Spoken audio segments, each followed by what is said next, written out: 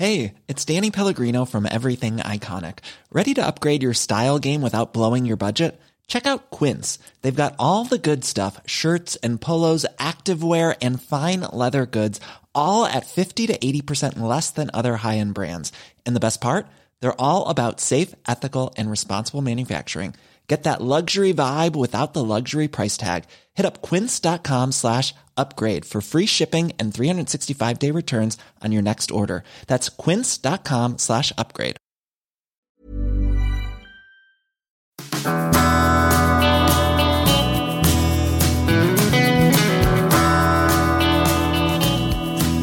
Question 48. What tax do I pay on freelance work? Today's question, last question of the week, comes from Michael.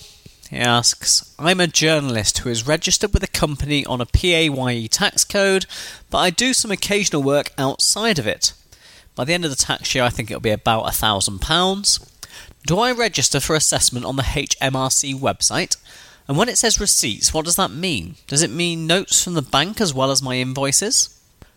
Nice, Michael. Thanks for your question, and it's always good to see people trying to hustle and earn some side income. Multiple streams of revenue are always a good thing for anyone seeking to obtain financial independence.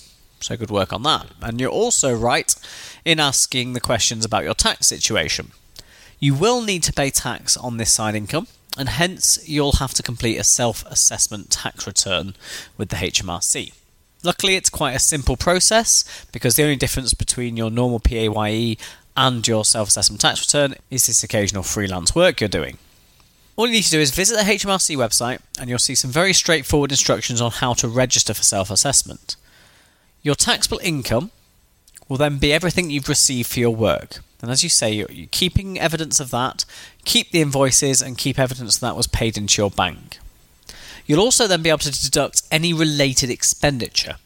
So for instance, say you did a journalistic piece on a sporting event, then your ticket and your travel for that event could be deducted from your income to make your net position on which you'll pay tax. So make sure you have all your receipts for all your allowable expenses and proof of your income. Unless you're audited, you'll never actually need to show them to the HMRC. The guys there are very trusting folk, but you will need to have them for at least 6 years in case you need them in the future. Then, just fill in the tax returns with your gross income and these allowable expenditures, and you can calculate your added income based on your current income tax band. And that's about it.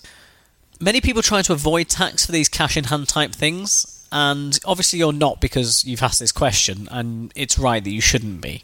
One, it's obviously hugely immoral, as well as being illegal, and if you get caught, the penalties can be pretty severe.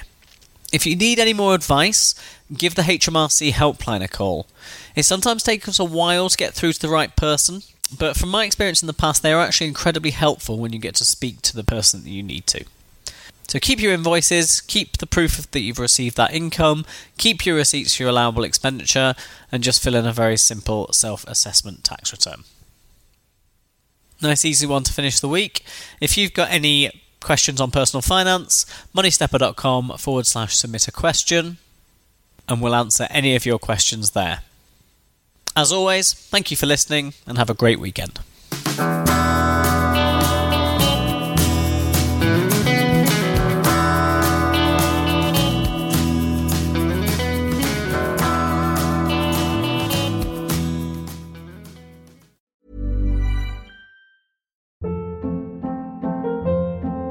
Hold up. What was that? Boring. No flavor. That was as bad as those leftovers you ate all week. Keke Palmer here, and it's time to say hello to something fresh and guilt-free. HelloFresh. Jazz up dinner with pecan-crusted chicken or garlic butter shrimp scampi. Now that's music to my mouth. HelloFresh. Let's get this dinner party started. Discover all the delicious possibilities at HelloFresh.com.